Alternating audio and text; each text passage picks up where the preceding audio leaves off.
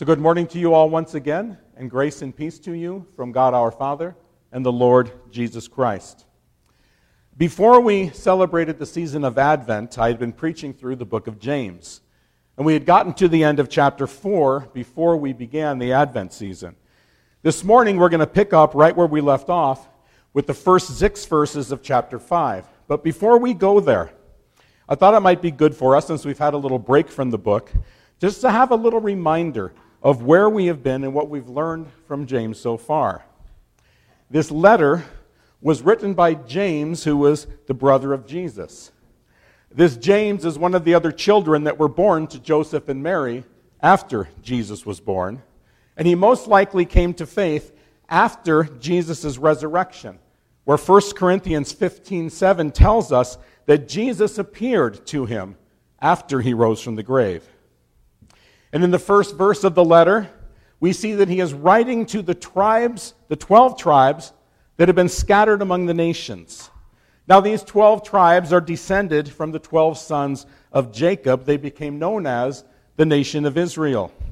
And by the time of the 1st century AD, these 12 tribes had been scattered all over the place.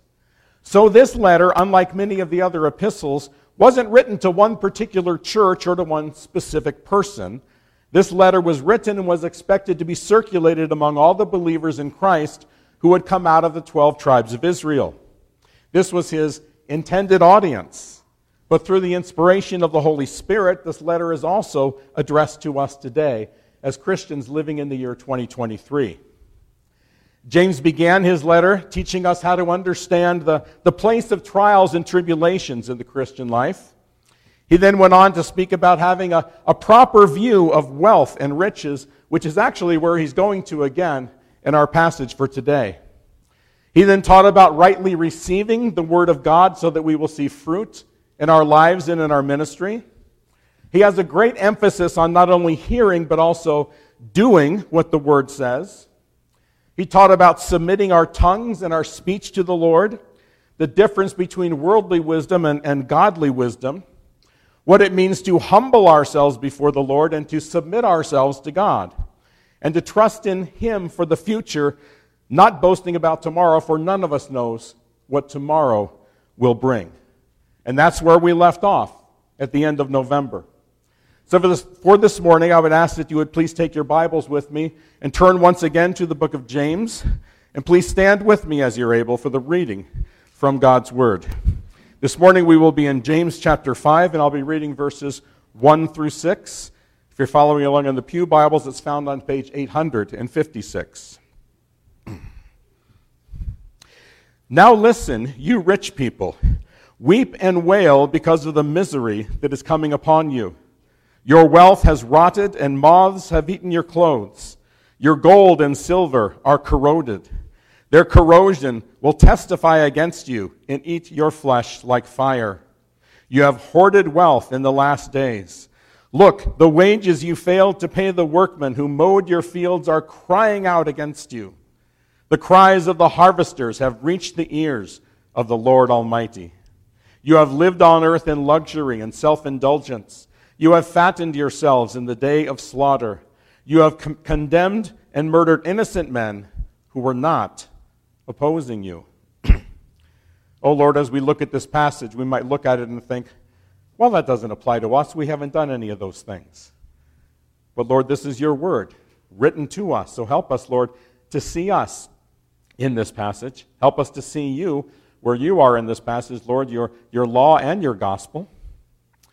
Lead us through it, Lord, and as always, I pray that the words of my mouth and the meditations of all of our hearts together would be pleasing and acceptable in your sight. And I pray this in Jesus' name. Amen. Please be seated.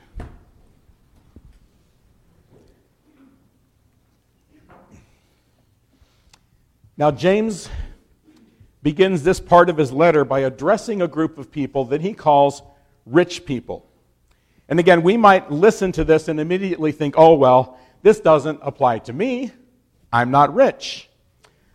Most of us don't think of ourselves as rich or wealthy, especially when we compare ourselves to people like, I don't know, Bill Gates or Elon Musk, right? But rich is really a relative term.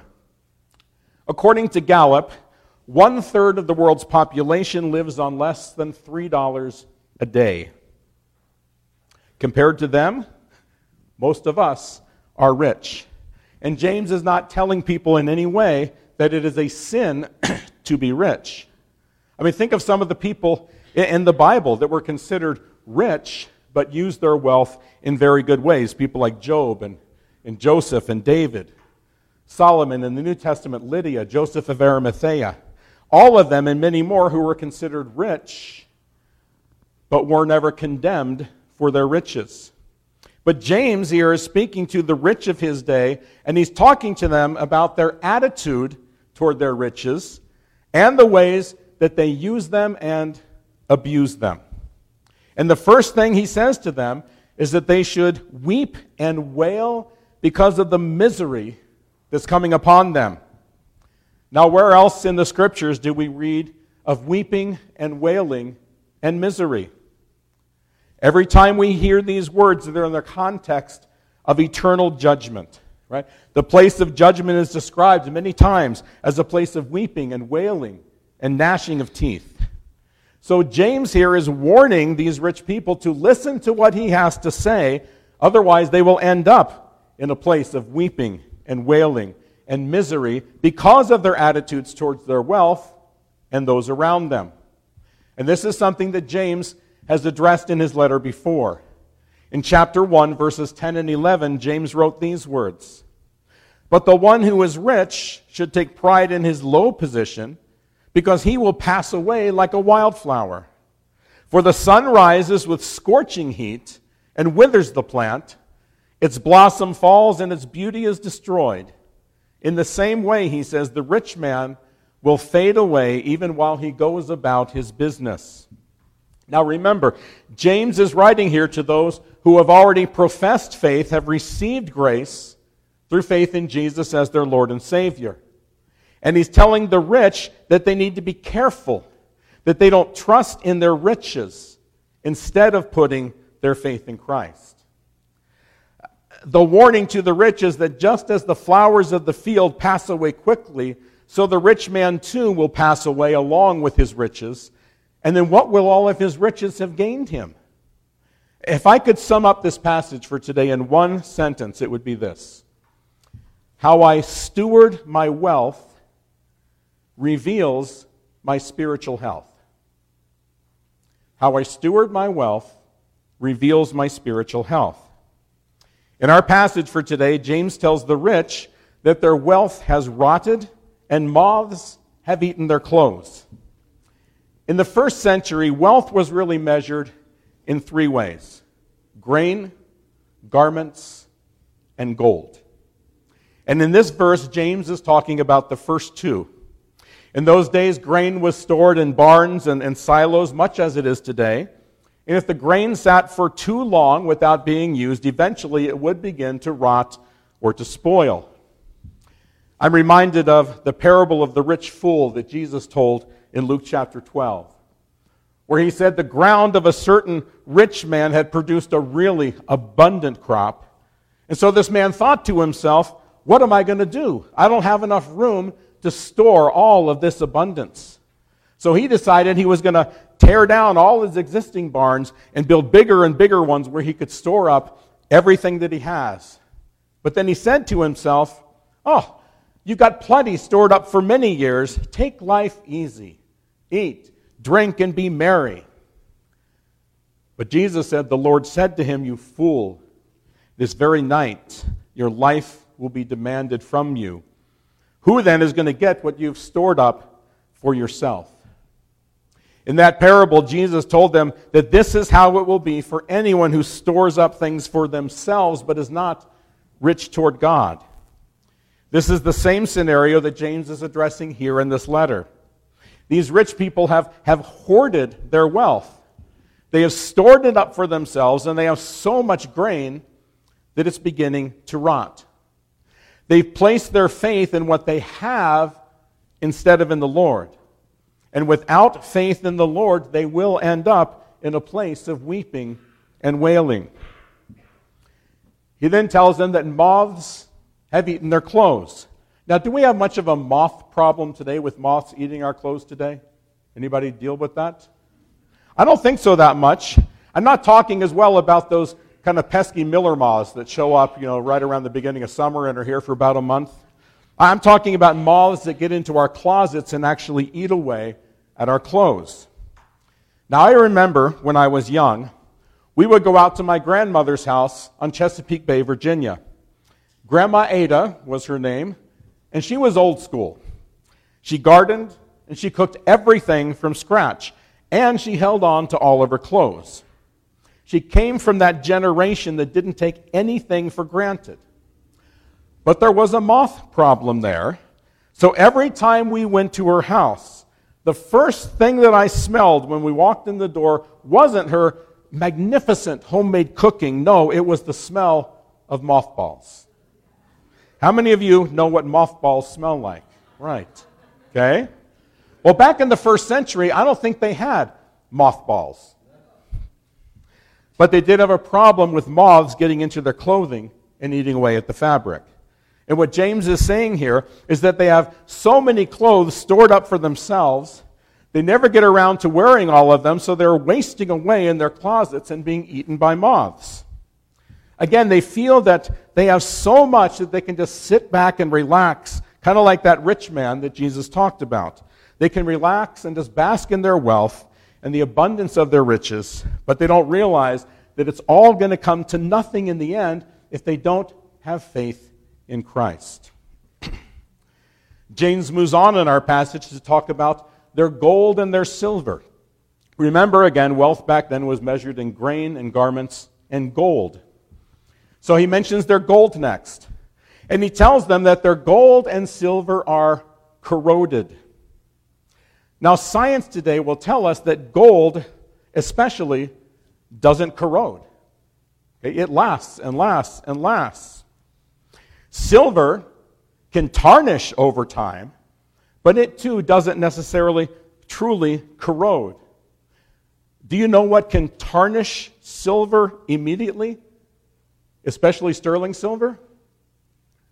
Lutefisk. You're going to laugh at that. But if you don't believe me, the next time you're around lutefisk, take a sterling silver serving spoon and go in there and scoop some of it up. That sterling silver will tarnish immediately. We've done this. It happens. Think about what it must do to your insides. Anyway, enough about lutefisk. James says that their gold and their silver are corroded, and that their corrosion will testify against them and eat their flesh like fire. This again is alluding to the final judgment for all who place their faith in anything than Jesus as their Lord and Savior. So if gold can't corrode, what is James saying here? Well, the only way that gold and silver can corrode is if they are impure, if they're mixed with other elements that are susceptible to corrosion. This is how corroded gold or silver can be used as evidence against us. Because Christians are to remain pure and unblemished from the world. So if our gold can corrode, then it must be impure, mixed with other tainted materials, worldly materials, that aren't necessarily of the Lord. James doesn't come out and say it here, but I think it's implied that this gold and silver has either been accumulated by dishonest gain or that their attitude concerning their riches is corroded or tarnished. Just like that rich fool from Luke, they've placed all their trust in things that will one day pass away. Now remember, James is writing to believers here. So there are some who have come to faith in Christ, and they've either become rich after coming to faith, or they were rich before they came to faith. Either way, they're putting their riches first and foremost in their lives, and James says they are hoarding them in the last days. Have any of you ever seen the TV show Hoarders? As a show called Hoarders. I've never seen it, so I went online to investigate it and look at it. Each episode will profile people who simply cannot let go of anything. They don't throw anything away.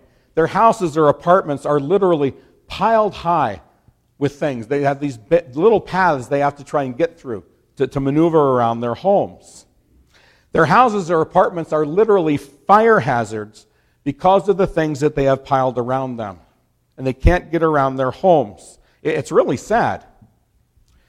The show says that this is a disease. It is a disease that can literally bury its sufferer in its symptoms. This is the same word that James uses here to describe the rich. They are hoarders, collecting wealth and keeping it all for themselves, getting more and more, but never sharing it with anyone else or using it for the kingdom of God. Once again, how I steward my wealth reveals my spiritual health. Because just like these rich people that James is describing here, for us, our possessions can end up possessing us. The last part of verse 3 describes how what we own can end up owning us. James says it will be evidence against you and will eat your flesh like fire. And I think most of us know what the word evidence is, right? It's the idea of proof. If you're in a court and there's a case before the court, they want evidence. They want proof to prove the case. Well, our possessions can offer testimony against us and eat away at us. Interestingly, our possessions can kind of rot away slowly, but they can very quickly consume us like fire, just as those hoarders' homes were fire hazards. Those who store up treasures for themselves and not toward God will face judgment in the last days. I'm reminded of Romans 2:5, where it says, "You are storing up wrath against yourself for the day of God's wrath." So the question is not, do I have money? Because there's nothing wrong with you having money. The question is, does my money have me? As a way to guard against this, Jesus urges us in Matthew 6 that we read together this morning. He said, "But store up for yourselves treasures in heaven, where moth and rust do not destroy and thieves do not break in and steal. For where your treasure is," what? "There your heart will be also." So these rich people that James is addressing were not storing up treasures in heaven. No, they were storing up, literally hoarding their treasures here on earth, where they are susceptible to loss, to damage, and to corrosion. So I need to remember that the love of money can lead to misery, can lead to all kinds of evil. Riches can rot, and my possessions can possess me. It all depends on my attitude toward what I have. And that really leads us to the final warning that James gives us from that passage, and that is that self-indulgence will lead to sin. When we're overly focused on our own finances and are ignoring the things of the Lord, we can end up also ignoring or blatantly abusing or wronging other people who are in need, especially the poor. Verse 4 says, "Look, the wages you failed to pay the workmen who mowed your fields are crying out against you. The cries of the harvesters have reached the ears of the Lord Almighty." Here is a case where the wrong use of money is speaking very loudly. The tense, the verb tense of that phrase, "have failed to pay," or in other translations, "have kept back," indicates that the workers will never receive their wages. They've been cheated out of what is rightfully theirs. So already here we have three things. We have their wealth, their withholding of wages, and the workers' testimony that will act as witnesses against them. In this culture back then, landowners were expected to pay their laborers at the end of the day. We get a glimpse of this in Matthew 20, where Jesus told the parable of the workers in the vineyard. In that parable, he said the landowner, the owner of the vineyard, agreed to pay workers who would come at the beginning of the day a denarius to work for the whole day, and sent them out in his vineyard to work. When others came later that morning, he told them that they were to go work in his vineyard and he would pay them whatever was right. 2 more times during the day, workers came throughout the day and he told them the same thing: "Go and work and I'll pay you what is right." And at the end of the day, he paid each man. Now the ones who were hired toward the end of the day, that were hired last, he gave them a denarius, which made the ones who had worked all day think that they were going to receive much more because they had worked a lot longer. And when they received a denarius as well, they began to grumble and be upset. They complained that they had worked all day. They had borne the burden of most of the work in the heat of the day, and these ones who would come toward the end of the day, hey, they received the same amount as us. That's just not fair. But the landowner responded and said to them, "Did you not agree at the beginning of the day to work all day for a denarius?" "Yes. I've given you what we agreed to. Take your pay and go. If I want to give the man who was hired last the same wage as you, is it not my right to do so? It's my land. It's my money. Are you envious because I'm being so generous to others?" And Jesus ended that parable by saying, "Therefore, the first will be last, and the last will be first." This parable paints a picture for us of the Lord welcoming all into his kingdom who accept his terms of invitation, whether they knew about him their whole lives or whether they just came to faith sometime recently. The reward is still the same. Now, I mentioned this parable because James was talking about the rich withholding the wages of their workers. And when a worker wasn't paid, he and his family would go hungry that night. The Old Testament law spoke about this in many places. In Leviticus 19:13, it says, "Do not defraud your neighbor or rob him. Do not hold back the wages of a hired man overnight." In Jeremiah 22:13, "Woe to him who builds his house by unrighteousness, his upper rooms by injustice, making his countrymen work for nothing, not paying them for their labor." And then Deuteronomy 24:15 adds this, "Pay him his wages each day before sunset, because he is poor and he is counting on it. Otherwise he may cry to the Lord against you, and you will be guilty of sin." And this is what James is saying here. The wages you have failed to pay your workers, they are crying out against you. The cries of the harvesters have reached the ears of the Lord Almighty.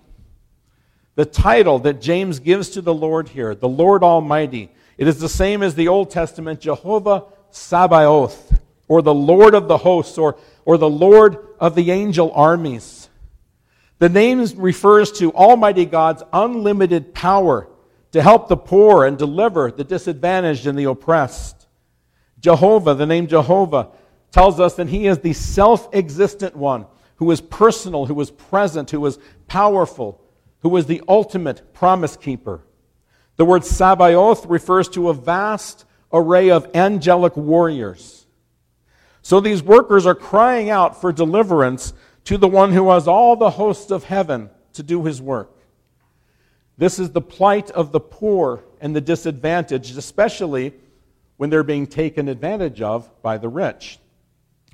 Now, in contrast to the plight of the poor, James says in 5:5, "You have lived on earth in luxury," talking about the rich, "and self-indulgence, you have fattened yourselves in the day of slaughter." This is really a picture of the pigs. Of course, the Jewish people wouldn't have pigs, but let's say the cattle who have indulged in their eating, who have gotten fat, have enjoyed life, but they don't realize that they're only being fattened up. Why? To go and be processed as meat to be eaten. James is telling them that they have fattened themselves by living in luxury while withholding that which is due to others, and that the end of them will be the same as those swine or those cattle. Again, how I steward my wealth reveals my spiritual health. These men were not being good stewards of what the Lord had given them, and spiritually then they were destined for destruction. James tells them that they have condemned and murdered innocent men who were not opposing them. In the context of what James is saying here, they have withheld what was due their workers, and in doing so have condemned their workers and their families to starvation. So in this short passage, we've seen that wealth hoarded can corrode or rot, that the love of wealth or money can corrode our character, and there will be judgment in the future for how we steward what the Lord has given to us. And again, you may be sitting here this morning and you're thinking to yourself, I've never hoarded anything the Lord has blessed me with. I always give to the work of the church, and I try to give sacrificially to those who don't have all the advantages I've been blessed with. I've never cheated anyone or anything that I owed to him. And in fact, maybe there is no one here today that falls into the same category as these rich people that James is addressing here. And if so, that's great. That's wonderful. But this passage is a stern reminder to all of us that the Lord wants us to be good stewards of what he has blessed us with, and not to withhold from others when we see the needs around us if we're able to help. He has blessed us so we can be a blessing to others, both individually and as a church body. So the question I ask myself, and really it's up to you to ask yourselves these questions, am I hoarding what I think is mine, or am I generous with what God has entrusted to me? It all depends on my viewpoint of what I have. I like what Christian author and speaker Randy Alcorn had to say about this. He said, God prospers me not to raise my standard of living, but to raise my standard of giving. God gives to us so that we can give to others.